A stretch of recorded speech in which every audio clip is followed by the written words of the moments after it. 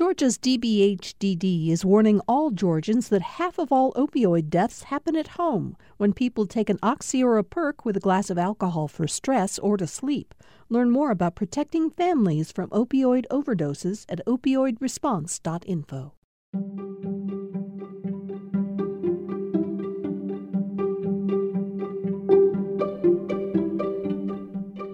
This is Georgia Today. I'm Steve Fennessy. Atlanta voters headed to the polls Tuesday to vote for the city's next mayor. A whopping 14 candidates were vying to succeed Keisha Lance Bottoms, who declined to seek re-election this year. With such a crowded field, the election is now headed to a runoff. Whoever ultimately takes the top job faces what Bottoms herself failed to do: tame a steep increase in crime that accelerated with the pandemic, and the question of how to improve policing in the city. This year has been a challenging year across the country. When our communities aren't safe or when they don't feel safe, nothing else really matters. Today on the podcast, we go beyond the headlines and political talking points to hear what's driving crime during this pandemic and why. My guest is Volkan Topali. He's a professor of criminology at Georgia State University. And earlier this year, Topali also found himself in the middle of a crime that he's built a career studying. Welcome, Volkan. Hi, how are you? I'm doing well, thanks. I think it's important to mention here that what's happening in Atlanta is mirroring a national trend.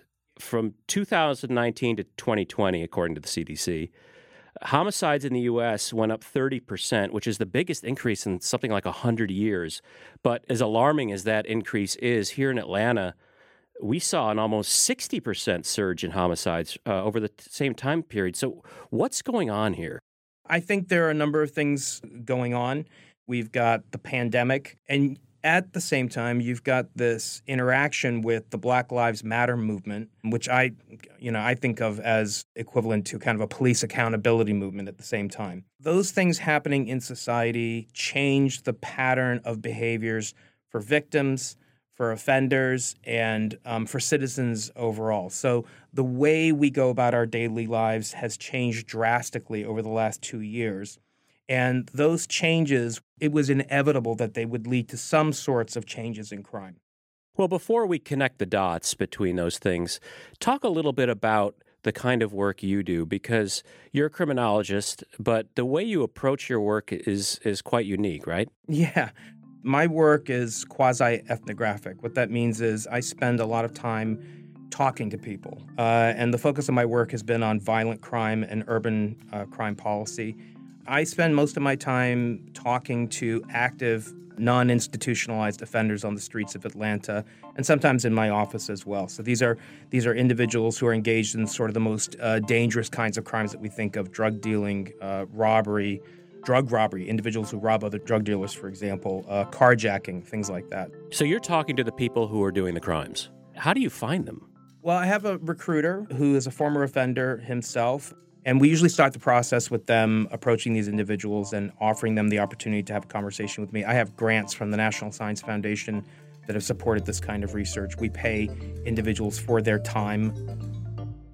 As the pandemic hit in early 2020, sort of what was your take on where crime was in Atlanta? And at that time, where did you see it going as we started to sort of contract our lives in such a dramatic way?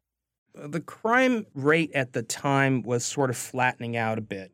The conversations that I was having with offenders at that time, I started asking them questions like, are you finding victims the same way? Are you conducting your offenses the same way? Are you operating in the same neighborhoods in the same way?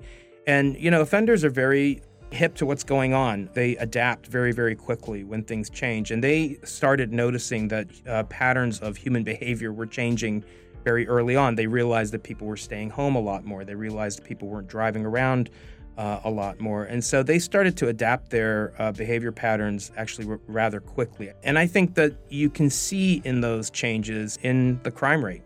Crimes like homicide, for example, went up. Domestic violence went up. And we also saw some crimes go down, like a lot of property crimes decrease, for example. So why were property crimes specifically going down? It's interesting. The reason for that is probably because more people are at home.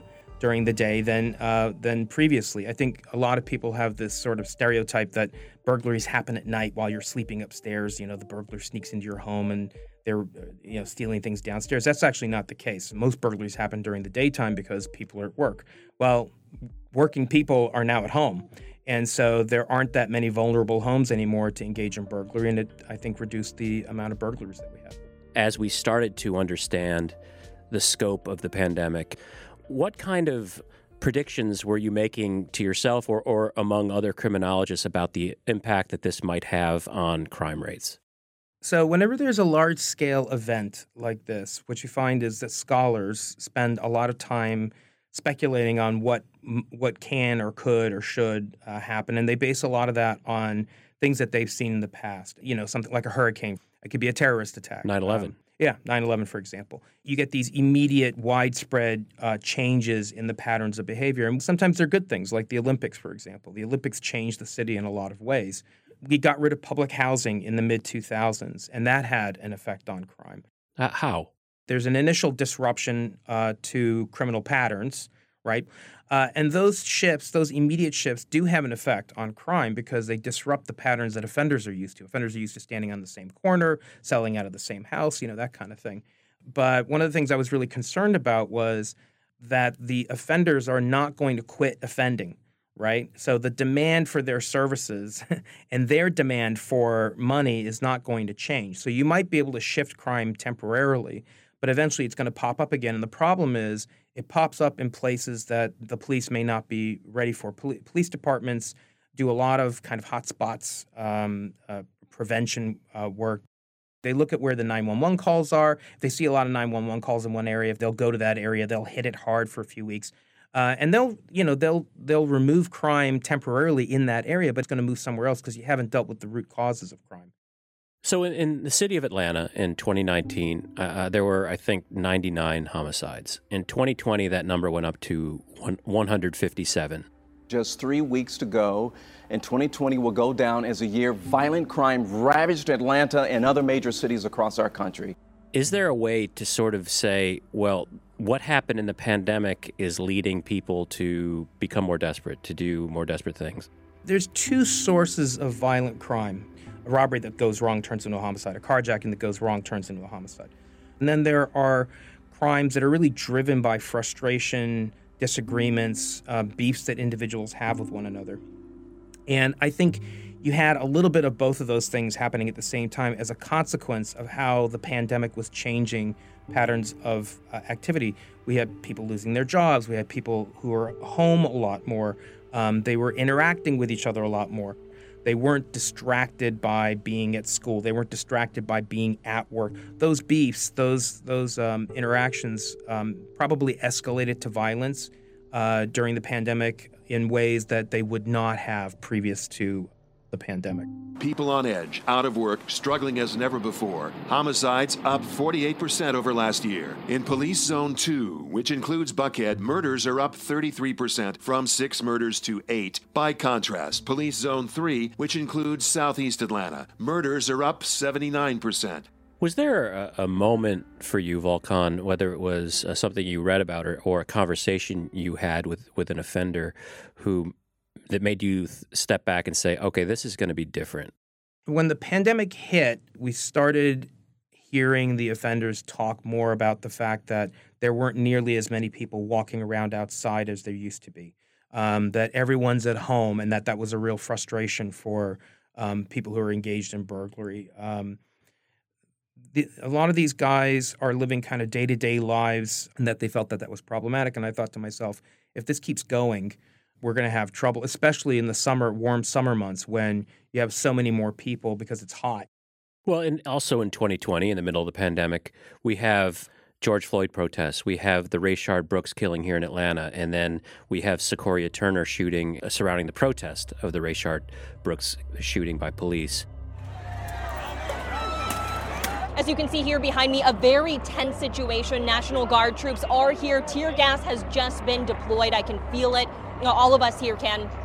And we are just about 7 minutes into that 9 o'clock curfew. Talk a little bit about the police reaction and how how sort of equipped they were to deal with all of this at once? I think, there are two theories about it. One is that the police felt that they were put upon, that they were not being respected, that they weren't being appreciated. They had labor issues that they were dealing with, and that they pulled back, allowed offenders to kind of run wild. That's one theory.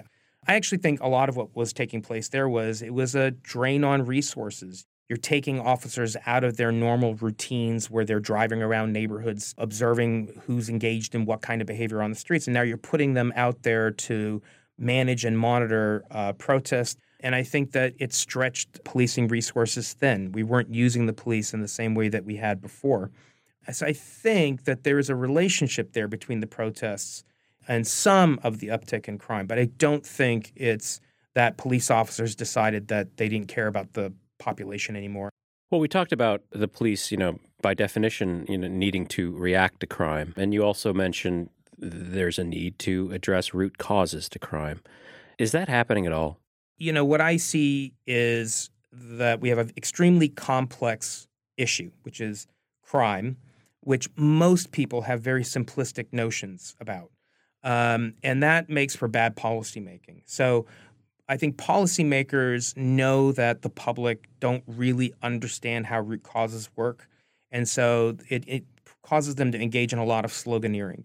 And what we really need is a well-thought-out plan that addresses short, medium, and long-term issues with violence. So the short-term stuff is mostly the kinds of things that the police and community members can work on. It's a lot more tactical, strategic kinds of things. Such as? Changing the way we do police patrols, doing hotspots in a much more responsive kind of a way. I think the zoning regulations, liquor licenses, the issues that we have with kind of quote-unquote clubs that exist in the city, that's kind of problematic as well. That's a much more medium-term solution. You need to be thinking about the weather. I mean, we do policing differently in the summer than we do in the wintertime. And then there's the long-term stuff. And the long-term stuff is really what's frustrating because everyone talks a big game on the long-term stuff, but it rarely gets executed the way that you want. And there are a couple of reasons for that. One is these are plans that are being executed by politicians. Nothing against politicians. I think what they do is actually kind of amazing, and they put up with a lot of criticism. But the fact of the matter is that they work on 2 and 4 and sometimes 6-year, schedules. And so when people talk about, hey, I'm going to put another 500, 700, 800 police on the streets, well, they don't just grow on trees. You got to train them. You got to hire them. You got to pay them. You really have to think not just of the short-term effects, which are tactical, but you have to think about the long-term effects, right? And I think that we tend to focus on short-term tactical kinds of solutions without thinking about what the long-term unintended consequences of these patterns could be. It's very hard to argue for those kinds of solutions with individuals who say, hey, I have to produce something right now. People need something right now. Volkan, I want to bring this to something very, very personal for you and back to this day in May of this year when the stuff that you were studying came home for you in a very visceral way. Can you talk about what happened? Sure. So I'm getting a lot of attention these days as the criminologist who got shot. The interesting thing is that, the work that I've been doing for the last 21 years where I go into these neighborhoods and I talk to offenders, this was the kind of stuff that used to make my wife very nervous and make a lot of my colleagues nervous. They always said, oh, this is kind of dangerous work that you're doing. In this case, what happened in May was I was on my way to the hardware store to buy some mulch. And it was May 15th, and this is the shooting that took place at the Peninsula Apartments in Home Depot on May 15th. I literally was just there to buy mulch. So you went to Home Depot? Yeah, and so when I drove in off Piedmont, I saw there were a lot of young people out there hanging around that apartment complex, hanging around the parking lot outside of the hardware store, and I knew that there was some big party going on. And, my criminologist antenna kind of went up and said, oh, boy, I hope there's some cops around here because we could have some hot interactions. So, I kind of drove through the crowd and parked my car, went in, got my potting soil. And as I was waiting, I heard 4 shots go off. And, we stayed in the store and saw some young people running away from that area. I got out of line. I took my phone to call 911. And I stepped out just in front, by the flowers and started speaking to someone on 911. They were asking me for address information. And then the gunfire erupted again. Atlanta police say a fight escalated among a large group in the lobby of the Peninsula at Buckhead Apartments, then spilled outside, leading to the gunshots. By the time I got out there, the individuals who were involved were driving out, and they stopped their car, they pulled their guns out and started firing kind of in random directions, and I got caught in the crossfire. So what happens when the very thing you've spent your life researching as an objective scientific observer actually happens to you personally? That's what Volkan Topali experienced after he had been shot.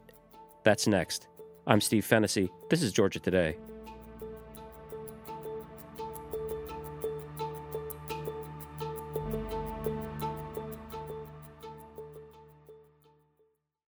If you like hearing the news from around the state here on Georgia Today, you'll probably like hearing how Georgia's agriculture economy feeds the country and the world on A Fork in the Road. I'm David Zelski, and on the Fork in the Road podcast, we feature stories from Georgia's farmers, fishermen, merchants, artisans, chefs, and others who help provide Georgia-grown products to folks in the Peach State and beyond. Find it online at gpb.org/podcasts or download it on your favorite podcast platform. If you like hearing the news from around the state here on Georgia Today, you'll probably like hearing how Georgia's agriculture economy feeds the country and the world on A Fork in the Road. I'm David Zelski, and on the Fork in the Road podcast, we feature stories from Georgia's farmers, fishermen, merchants, artisans, chefs, and others who help provide Georgia-grown products to folks in the Peach State and beyond. Find it online at gpb.org/podcasts or download it on your favorite podcast platform.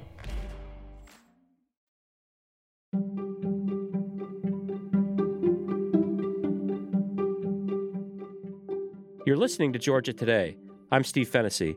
I'm joined by Georgia State University criminologist Volkan Topali. When we left off, Topali was shopping for gardening supplies at the Buckhead Home Depot back in May when he felt a sharp pain in his arm. And about 5 or 6 minutes later, our APD showed up, and I walked out holding my arm.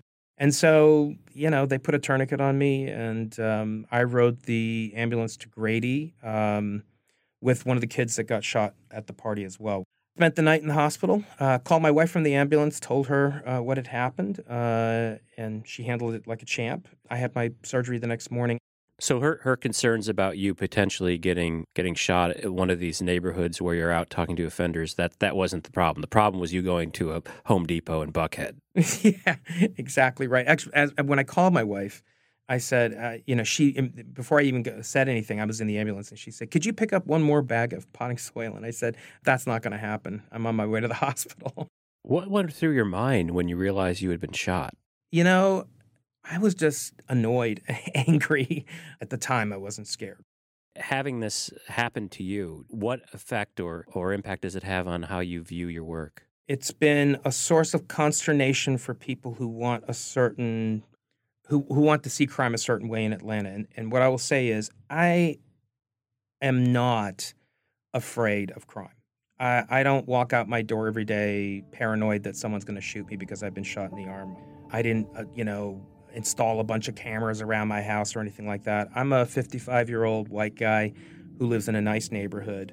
And probably because I've spent my entire life studying this and understanding the statistics, I know that what happened to me was totally anomalous. I did get shot, and I know people will say, well, look, see what happened? Like, even a guy who lives in a nice neighborhood, who can get shot, that means anybody can get shot.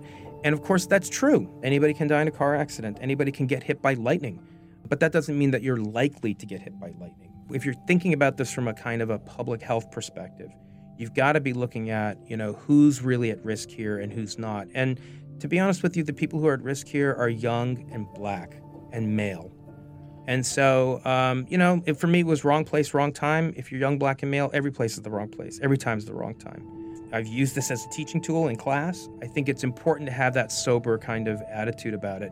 That doesn't mean that the uptick in crime and homicide isn't important. It's very important. We do need to address it. We're heading into a runoff for the Atlanta mayor. What's going to be the biggest obstacle for them when it comes to addressing the crime issue in Atlanta? There are two big obstacles. I think the first one is they have to find a way to communicate with citizens what the solutions to violence need to be. In America, we have a tendency to think that the police control crime, and it is just not the case. We need much bigger, much broader vision of what policing is, especially how we train police officers. We need solutions that are short-term, medium-term, and long-term. They need to be communicated in very plain English. I think it's a real challenge for politicians who get 30-second commercials and debates where they don't get to go deep into the policy.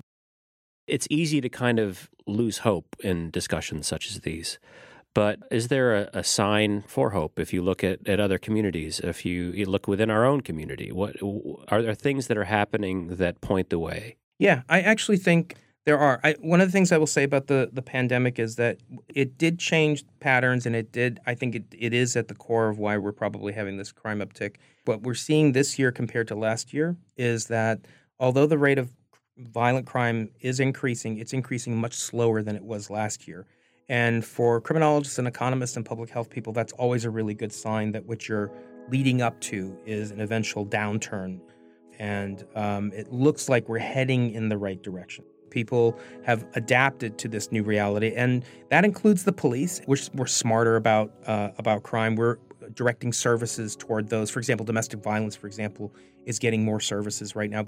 I think it's really important that the Biden administration has dedicated about $70 or $80 million to the city of Atlanta. I mean, $360 billion for the country overall. That's a gigantic amount of money. So one of the things I'll be very, very curious to hear from the candidates is what do they expect to do with those resources? Because you could waste that money or you could do a lot of fantastic things. I think that should be a key issue to be asking them. What would you do with it? Well, I would do violence interruption programs at a much more large scale than what we've done before. These are programs that have worked really well in places like Chicago and Boston. So what is that exactly? So violence interruption is working at the ground level in communities with individuals who are well known amongst community members and in particular among the younger crime-involved, justice-involved individuals that are the most problematic folks. And what they do is they identify these beefs, these conflicts that I talked about before, and interrupt them before they turn into retaliation. This afternoon, the violence interrupters converge on Chicago's Brownsville neighborhood. It's just part of our efforts of being that holistic partner in the community to get out in front of violence. The area has seen an uptick in violent crime, so they put boots on the ground for a mass canvas shooting response. Working with Chicago police and the community in city neighborhoods for the last 3 years to bring their public health approach to violence through one-on-one engagement. They've got legitimacy on the streets. These are individuals that people would actually listen to, and they work really hard to sort of direct them away from retaliation towards something that's more positive. It's very work intensive. It takes a lot of resources. But it does work when you put the resources in. The key is making it sustainable. I think this level of funding is the kind of funding where we can actually make it sustainable. The Atlanta Election Day results are in, and none of the 14 candidates for mayor garnered 50% of the vote. That means the top two finishers, Felicia Moore and Andre Dickens, will face each other in a runoff on November 30th. Both Moore and Dickens, who each sit on the city council, have listed public safety as their number one priority. Among her ideas, Moore says she would dispatch unarmed first responders to help people who are experiencing homelessness or behavioral or mental health crises. She also wants to establish a tip line for officers to anonymously report other cops and to release body cam footage and records within 72 hours of a police shooting.